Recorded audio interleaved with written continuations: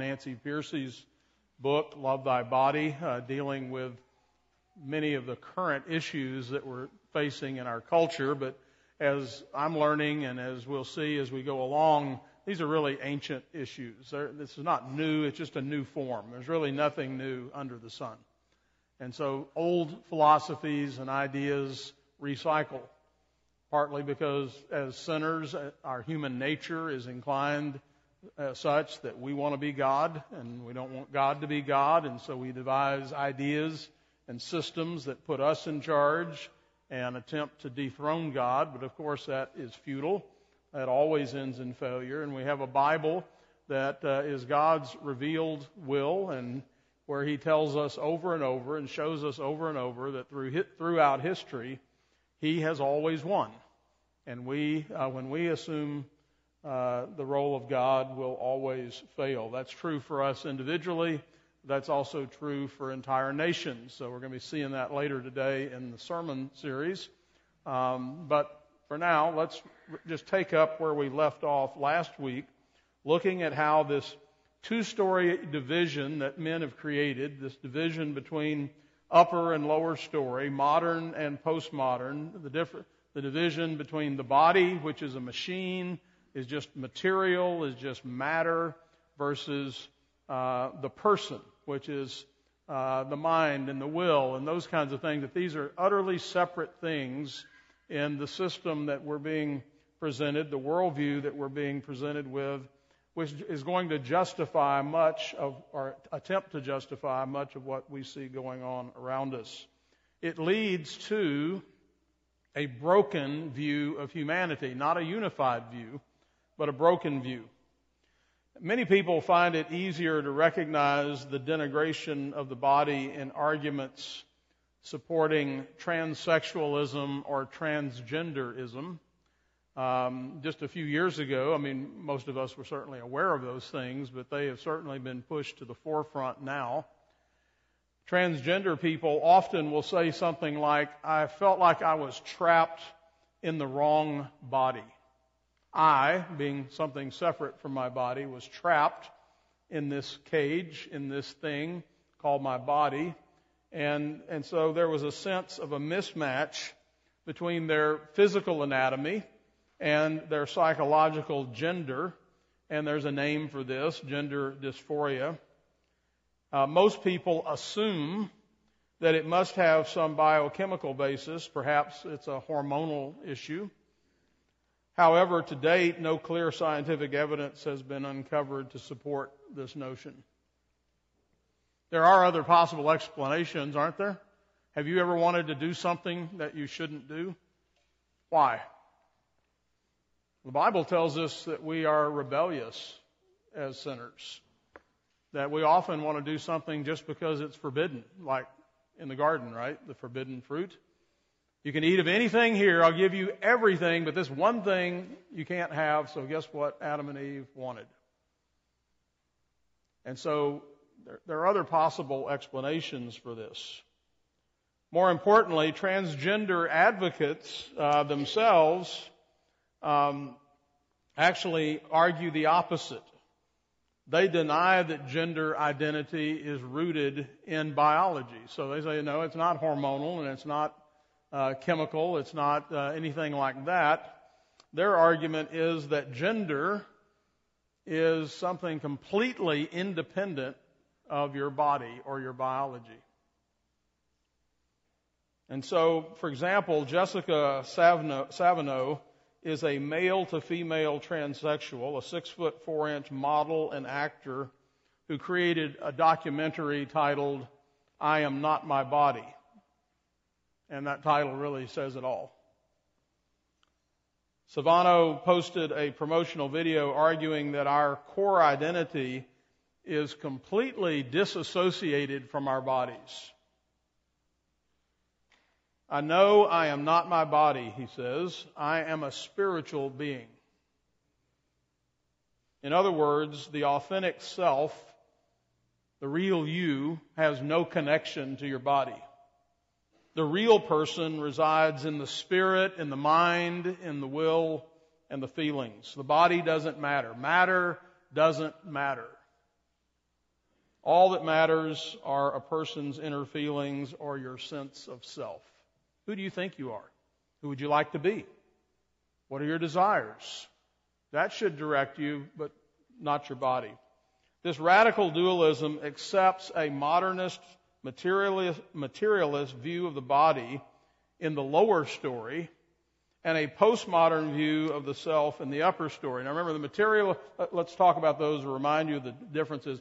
Modernism was a movement that basically said the universe can be explained by understanding that it's just matter in motion. And we can use our five senses and we can interact with things materially. In other words, science has the answers. We can weigh it, measure it, evaluate it, test it, all those kinds of things. But that's where the key to reality is and how we should understand the world. Postmodernism was a reaction to that, saying, no, that doesn't work, that doesn't explain everything. But in fact, this is so big, and we are so limited in our ability to know things. Science often gets it wrong and has to change their mind or discover something new and all those kinds of things. And so what we realize is because we're so limited that we can't really know anything for certain, and no one should go around pronouncing the truth. So what's true for you might not be true for me. It's all subjective. It's all a matter of me living in this material world, and then this person, is going to interpret it. You're going to interpret it differently than I do. That's okay. I'll leave you alone if you leave me alone. But no one should be proclaiming any kind of universal truth. And so in this view, the body isn't seen as having any intrinsic purpose or telos. It's merely a collection of physical systems, muscles and bones and organs and cells that really provide no clue as to who we are or how we should live. Remember, that's going to be the abortion argument. So at some point, yes, this is human, it's biological, it is alive, but it's not a person yet. It doesn't have any real value. It's just a material object. Just like this table is a material object, and I could use it, or I could decide I'm tired of it and sell it, or I could chop it up and burn it. I can do whatever I want to with it. It's just material stuff. It has no intrinsic value, only whatever value I might ascribe to it or whatever function I might ascribe to it. And say, well, it's valuable to me because right now it's holding my cup of water and it's useful. But if it loses its usefulness, we can just as easily toss it out. No problem. No moral issue there at all. And so our physical traits according to this view, give no indication for the right way to use our sexuality. Again, back to the table. What can I use this table for? Well, I can set things on it. I could stand on it. I could use it for some other kind of a tool to wedge something or to, again, use it for some other purpose than what I'm using it for right now. That's okay. It's up to me to decide its use. And if the meaning of our sexuality isn't something we derive from the body, then it becomes something we impose on the body, just like I do with this wood. It is the term here is a social construct, and a social construct, you'll hear that is something, you hear that used in a number of situations, but a social construct is something that exists not in objective reality, but as a result of human interaction. We could just get together and make up some rules about a game. Let's say we could create a game, a social construct, and discuss the rules. We could even write the rules out and play the game. Somebody else comes along, and let's say it's a game that we've heard of. Let's say it's 32. And so there's some established rules. Who established them? I'm not sure. Maybe we've forgotten who established them, but there's some, probably could Google, there's some official rules for 32. Well, what if you had a group of people that got together and said, we don't like those rules, we're going to play a modified version of 32. We're going to play 30. Could you do that? Sure. Would it be immoral? No. Would there be some 32 people who don't like it? Maybe. But what's true for them might not be true for you. You can just construct your own reality. So a social construct is that. It exists because humans agree that it exists. Therefore, sexual identity is reduced to a postmodern concept completely disconnected from the body. Again, you can make it up yourself, or a group of you can do so. In other words, like Adam and Eve, everyone decides what's right for them. True for me might not be true for you. Now, there are many misconceptions surrounding what's called transgenderism. People often confuse gender dysphoria with intersex, I-N-T-E-R-S-E-X. That is, people or individuals born with any of several variations in sex characteristics, including chromosomes. In other words, there's some malfunction in the forming of the body in the womb. It could be genetic, could be other things. So that is a separate issue than transgenderism. It's the point that I'm trying to make. Or they conflate gender identity with social roles. So, for example, do girls wear pink while boys wear blue? Do men go to work while women stay home and raise children? Those are gender roles, and that's not what we're talking about either. The question raised by the transgender movement is much more fundamental. Do we accept or reject our basic biological identity as male and female? In this two-story worldview, the body, remember, is seen as irrelevant or even as a constraint to be overcome, a limitation to be liberated from. And so we have a whole movement now of parents who are going to raise their children gender neutral. We're not going to give them guns to play with or dolls or whatever. We're just going to put a room full of toys and let them choose. And we're not going to direct them in any way. We want them to decide for themselves. We don't even want any parental influence in this regard. And so that's supposed to be a liberated view of the world. And, of course, it is consistent, at least on the surface. It's not consistent with reality, but it is consistent with the assertion that we're just matter in motion and that we get to decide for ourselves what to do with that. So, by contrast, and this is where I really want to put our emphasis this morning, is we need to be sure as Christians we understand a biblical view.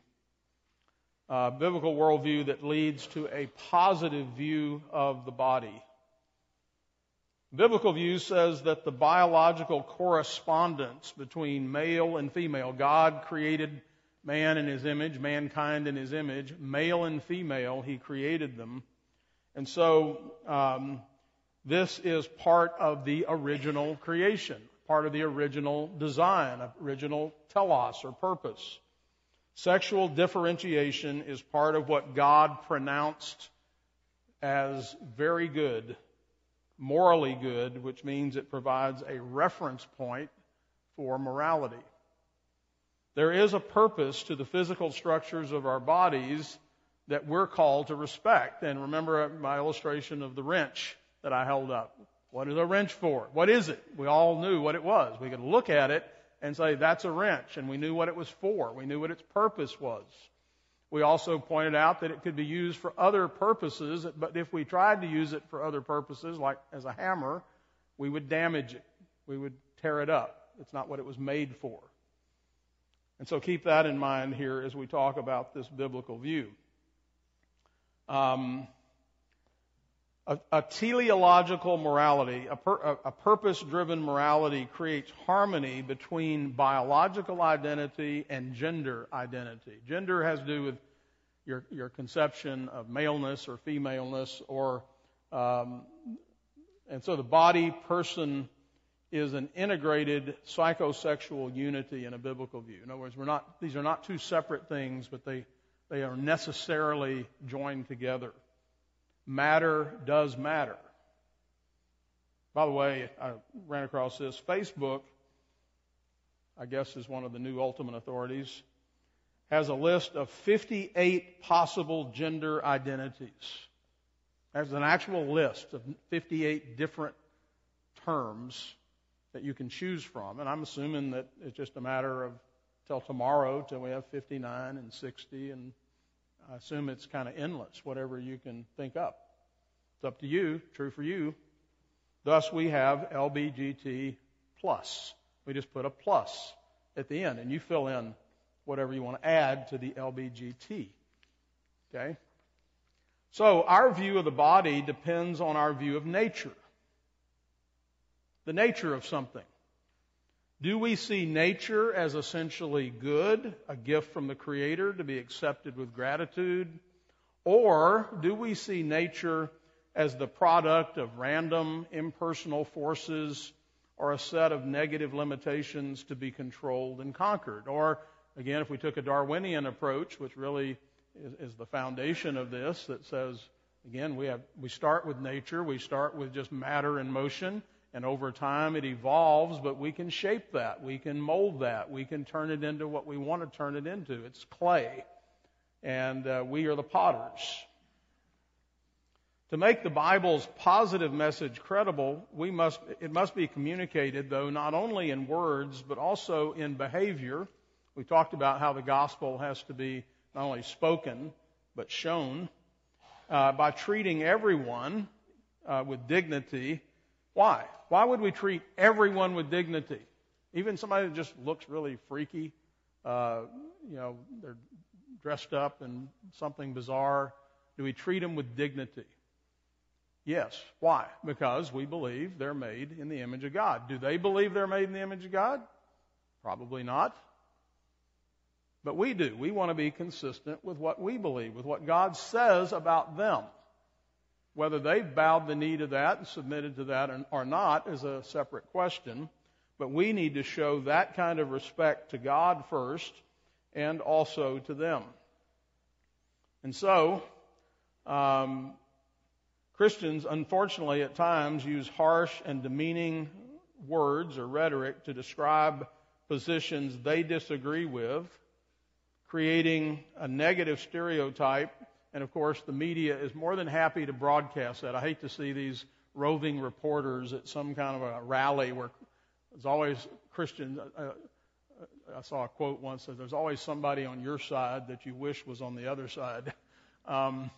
And that's who they always want to interview, right? And then it helps if they have a really horrible grammar and missing one tooth, and and they say, well, now Christians, what do Christians say about this? And I think we ought to hang all of them. Oh, okay. They're wicked. And then that's what happens. So, for several centuries, Christianity was the dominant worldview in Western culture, and unfortunately and sadly, Christians, who are sinners, acquired some of the negative traits that are typical for any group that is in a dominant position. For example, not really listening to minority groups or answering their objections, which is what the Bible calls for, but shutting them down with moral condemnation, just wagging our finger. But this was never right nor necessary. Scripture gives the intellectual resources to answer any question with confidence. Those who are the most confident are also free to be the most loving and respectful toward other people. What is the biblical response to the secular moral revolution that's going on? And again, really, I think it's going on. It's ongoing because it's really been going on from the beginning, just in different manifestations. And so we have to start by expressing compassion for people who are trapped in a dehumanizing, destructive view of the body. There's a sense in which we need to have pity upon those who are trying to live in an alternative reality. It's not real. They're trying to create a world that doesn't exist and live in it, and that's hard. In fact, the Scriptures say the way of the transgressor is hard. So, compassion, though, is not the same thing as approval. The two-story worldview is above all an attack on the body. We must therefore respond with a biblical defense of the body. We must find ways to heal the alienation between the body and the person that's been unnaturally divided. And so the starting point is a biblical philosophy of nature, the nature of man, the nature of the world. The Bible proclaims the profound value and dignity of the material realm, including the human body, because they are the handiwork of God. That's why biblical morality places great emphasis on the fact of human embodiment, including the incarnation of Jesus himself in the flesh. Respect for the person is inseparable from respect for the body. By the way, body modification, I think, is another way of disrespecting the body. That's another subject for another day. After all, God could have chosen to make us like the angels, spirits without bodies. He could have created a spiritual realm for us just to float around in, but instead He created us with material bodies in a material universe. Why? Well, clearly, God values the material dimension, and He wants us, therefore, to value it as well. So Scripture treats body and soul as two sides of the same coin. The inner life of the soul is expressed through the outer life of the body. This is highlighted through the parallelism that's characteristic of Hebrew poetry. Just a few examples from Scripture. Psalm 63:1, "My soul thirsts for you, my flesh yearns for you." Psalm 44:25, "Our soul has sunk down into the dust, our body cleaves to the earth." I was saying kind of the same thing. You can't have one without the other. Proverbs 4:21 and 22, "Keep my words in the midst of your heart, for they are life to those who find them, and health to all their body." Psalm 32:3, "When I kept silent about my sin, my body wasted away through my groaning all day long." There is an undeniable connection between body and spirit. When one's affected, the other's affected. So we get down emotionally when we're physically sick or tired, worn out. We're dragging. You see it on the face, right? We can tell people's moods by looking at their expressions and their body language, right? And so these are connected. Likewise, if there's something emotionally going on in our lives, it starts to affect us physically. We can't sleep. We're not eating right. There's other ways it affects us physically. We might get sick. In one sense, our bodies even have primacy over our spirits. After all, the body is the only avenue that we have for expressing our inner life or for knowing another person's inner life. We use our mouths. We listen. We use our senses to perceive what's going on with a person. The body is the means by which the invisible is made visible. The holistic biblical view is confirmed by everyday experience, so that's the world we actually live in. When you eat food, you don't say, "My mouth is eating." You say, "I'm eating." When your hand is injured, you say, "I'm hurt." The two-level division of the human being is not true to our inescapable daily experience. The Bible doesn't separate the body off into a lower story where it's reduced to a biochemical machine. Instead, the body is intrinsic to a person, and therefore it will ultimately be redeemed along with the person, a process that begins even in this life. And so a biblical ethic is incarnational. We are made in God's image to reflect God's character both in our minds and in our bodily actions. And so there is no division. There is no alienation. We are embodied beings. That's who we are. At the time of the early church, this biblical view was radically countercultural. So just like the world we live in, this biblical view is counter to to those who are opposing it. But that was true at the time of the New Testament. Ancient pagan culture was permeated by world-denying philosophies such as Manichaeism, Platonism, and Gnosticism, all of which disparaged the material world as the realm of death, decay, and destruction, and the source of evil. Gnosticism, an ancient heresy, I think was present in the garden, essentially conflated the two doctrines of creation and fall. Most heresies are built on the overemphasis of one truth to the exclusion of another. So Gnosticism treated creation as a kind of fall of the soul from the higher spiritual realm into the corrupt material realm. The goal of salvation then would be what? To escape from the material world. To leave it behind, to ascend back to the spiritual realm. And that's true of many other religions. If we could just get out of this body. Gnosticism taught that the world was so evil that it had to have been a creation of an evil God. In this cultural context, the claims of Christianity that come along are nothing short of revolutionary. For it teaches that matter was not created by an evil subdeity, but by the ultimate deity, the Most High God, and that the material world is therefore intrinsically good. In Genesis, there is no denigration of the material world. Instead, it is repeatedly reaffirmed or affirmed to be good. And God saw whatever it was He made, and He said, it is good.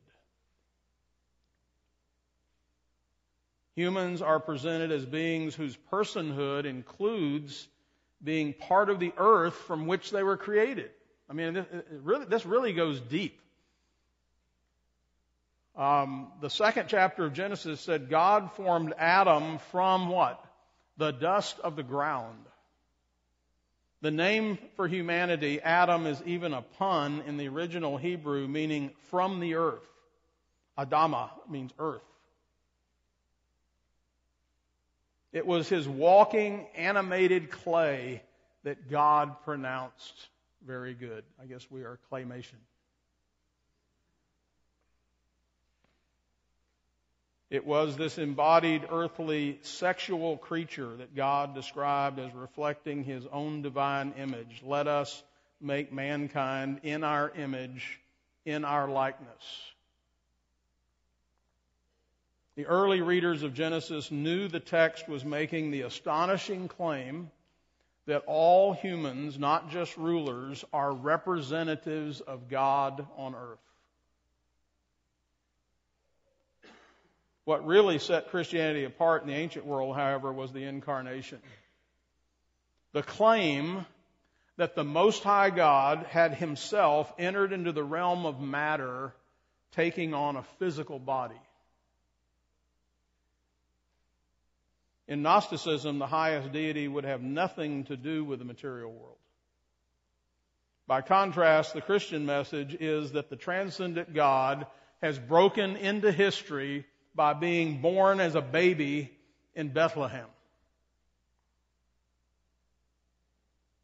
The incarnation is genuinely physical, happening in a particular time, in a particular place, in a particular geographical location. I love that in the Scriptures we read things like Luke 2, 1 through 3. And it came to pass in those days that a decree went out from Caesar Augustus that all the world should be registered. This census first took place while Quirinius was governing Syria. So all went to be registered, everyone to his own city. So the birth of Jesus is attached to a specific date, a specific event, in a specific place in history. John 1:14, the Word became flesh and dwelt among us. In the days of the early church, this was really Christianity's greatest offense, greatest scandal. That's why the apostles repeatedly stressed Christ's body, that in Him all the fullness of the deity dwells in Him bodily. 1 Peter 2:24, that He bore our sins in His body on the cross. Hebrews 10:10, that we have been made holy through the sacrifice of the body of Jesus Christ. And John even says that the crucial test of orthodoxy, true Christian faith, is to affirm that Jesus has, quote, come in the flesh. These are direct assertions being made in the face of Gnosticism, which was the prevalent view. When Jesus was executed on a Roman cross, we might say that He, quote, escaped from the material world, just as the Gnostics taught that we should aspire to do, right? He gave up His spirit. But what did He do next? He came back in a bodily resurrection. To the ancient Greeks, that wasn't spiritual progress. That was regress. Who would want to come back to the body? The whole idea of a bodily resurrection, according to 1 Corinthians 1:23, Paul says, was foolishness to the Greeks. Even Jesus' disciples thought that they were seeing a ghost. He had to assure them that He was present bodily. Luke 24:39 and 43. Look at my hands and my feet. It is I myself. Touch me and see. A ghost does not have flesh and bones as you see I have. He then asked for something to eat, and He took it and ate it in their presence to demonstrate that His resurrection body was genuinely physical. They were not seeing a ghost. Not only did Jesus rise from the dead, but He also ascended to heaven. Christ taking on of a human nature wasn't a temporary expedient to be left behind when He had finished His work here on earth. Because He was taken bodily to heaven, His human nature is permanently, therefore, connected to His divine nature. So finally, what will happen in the Christian view at the end of time? God isn't going to scrap the idea of a material world in time and space as though He made a mistake the first time. You may jump ahead and imagine a lot of popular Christian notions about heaven and about the future is that we're disembodied, floating around on clouds in some kind of a misty way. But God is not going to scrap the idea of a material world. The biblical teaching is that God is going to restore, renew, and recreate it, leading to a new heaven and a new earth.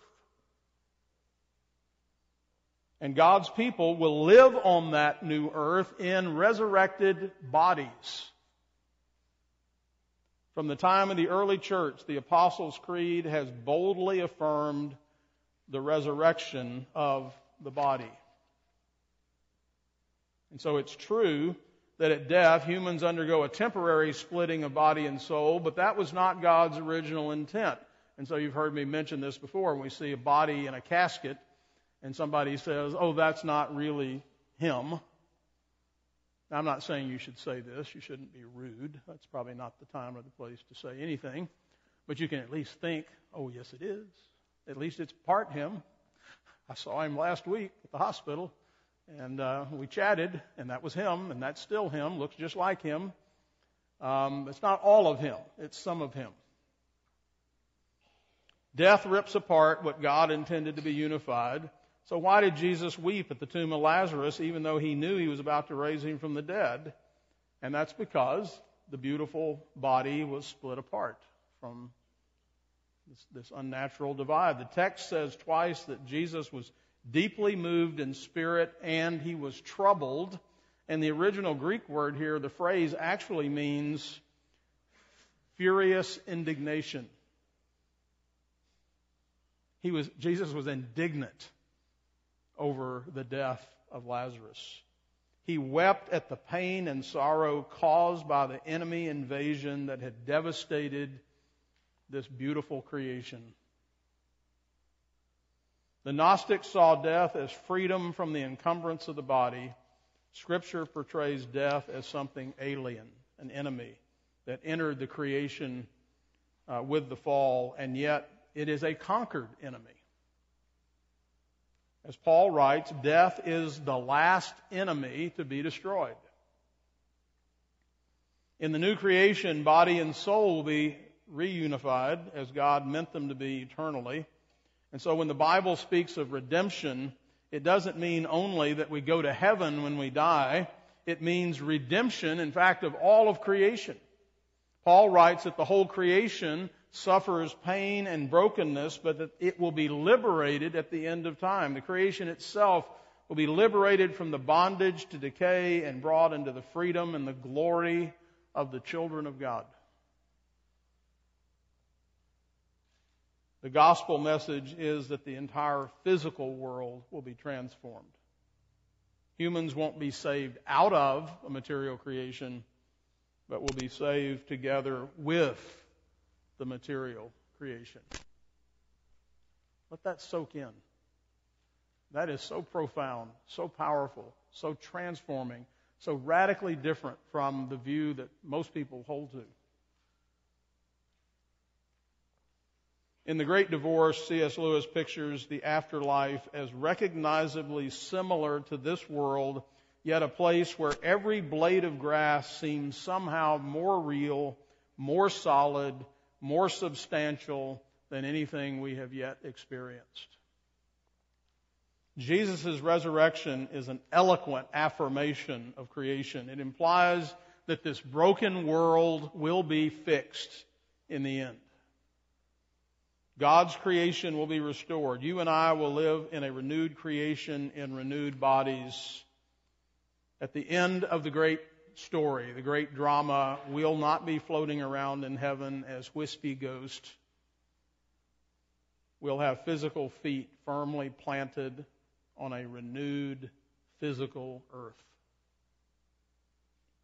The Bible teaches an astonishingly high view of the world. The New Testament concept of bodily resurrection was completely novel in the ancient world. In fact, it was so astonishing that many simply denied it. In the 2nd century, many Gnostics claimed to be Christians, but they adjusted biblical doctrine to fit their philosophy. Of course, we're familiar with that. Many in the church still do this kind of thing today. We don't like what the Bible says. We'll just throw it out, ignore it, twist it, do whatever we need to do to get it to fit what we want to believe. And so the Gnostics denied the incarnation. They taught that Christ was an avatar from a higher spiritual plane who entered the physical world temporary. He just appeared to be physical. He wasn't really physical, to bring enlightenment, and then he would return to a higher state of being. They insisted that he was not really an incarnate human body, nor did he really die on the cross. Spirituality had nothing to do with this world, but only with escape to a higher realm. Today, secular culture is falling back into this dualism that denigrates the material realm, just as ancient pagans did. Again, nothing new. As in the early church, it is Orthodox Christians who have a basis for defending a high view of the human body. So who invented matter? The influence of the Gnostics even created a Christian version of the two-story division. And today, what happens in the church is what we call the two-story division: secular and sacred. Secular is the lower story, sacred is the upper story. It's a mentality that treats the spiritual realm as good and important, while demoting the physical realm to a necessary evil. And that's why you could stay home this morning and just be part of the invisible church, because that's the real church. And this physical church that's located at 340 Northeast Stallings Drive or wherever else churches are assembling today, that's not the real church. The real church is the invisible church, the person, not the body. We have secular, spiritual, sacred and spiritual division. This split is a major reason many Christians don't enjoy the power and the joys that are promised in Scripture. They go to church on Sunday but don't think Christianity has any relevance for the rest of their life. That's my spiritual life. When I read my Bible and when I pray and when I go to church, and then here's my secular life over here. C.S. Lewis writes, there is no good trying to be more spiritual than God. God never meant man to be a purely spiritual creature. He likes matter. He invented it. Job said, in my flesh I will see God. So contrary to asceticism, the Bible does not treat the body as the source of moral corruption. Instead, it says sin originates in the heart. In Scripture, the word heart doesn't mean our emotions as it does today. It means our inner self, our deepest motivations, as we see in these passages. Proverbs 6:25, do not lust in your heart. Their hearts are greedy for just gain. Ezekiel 33, Psalm 81, God says, I gave them over to their stubborn hearts to follow their own devices. Jesus himself gave the definitive statement in Matthew 15:18 through 19. The things that come out of a person's mouth come from the heart, and these defile them. For out of the heart come evil thoughts, murders, adulteries, sexual immorality, theft, false testimony, and slander. Ezekiel sums up the biblical teaching by saying humans harbor idols in their hearts. The mainspring of sin is not that we have bodies, but that we put things besides God at the center of our lives and turn them into idols.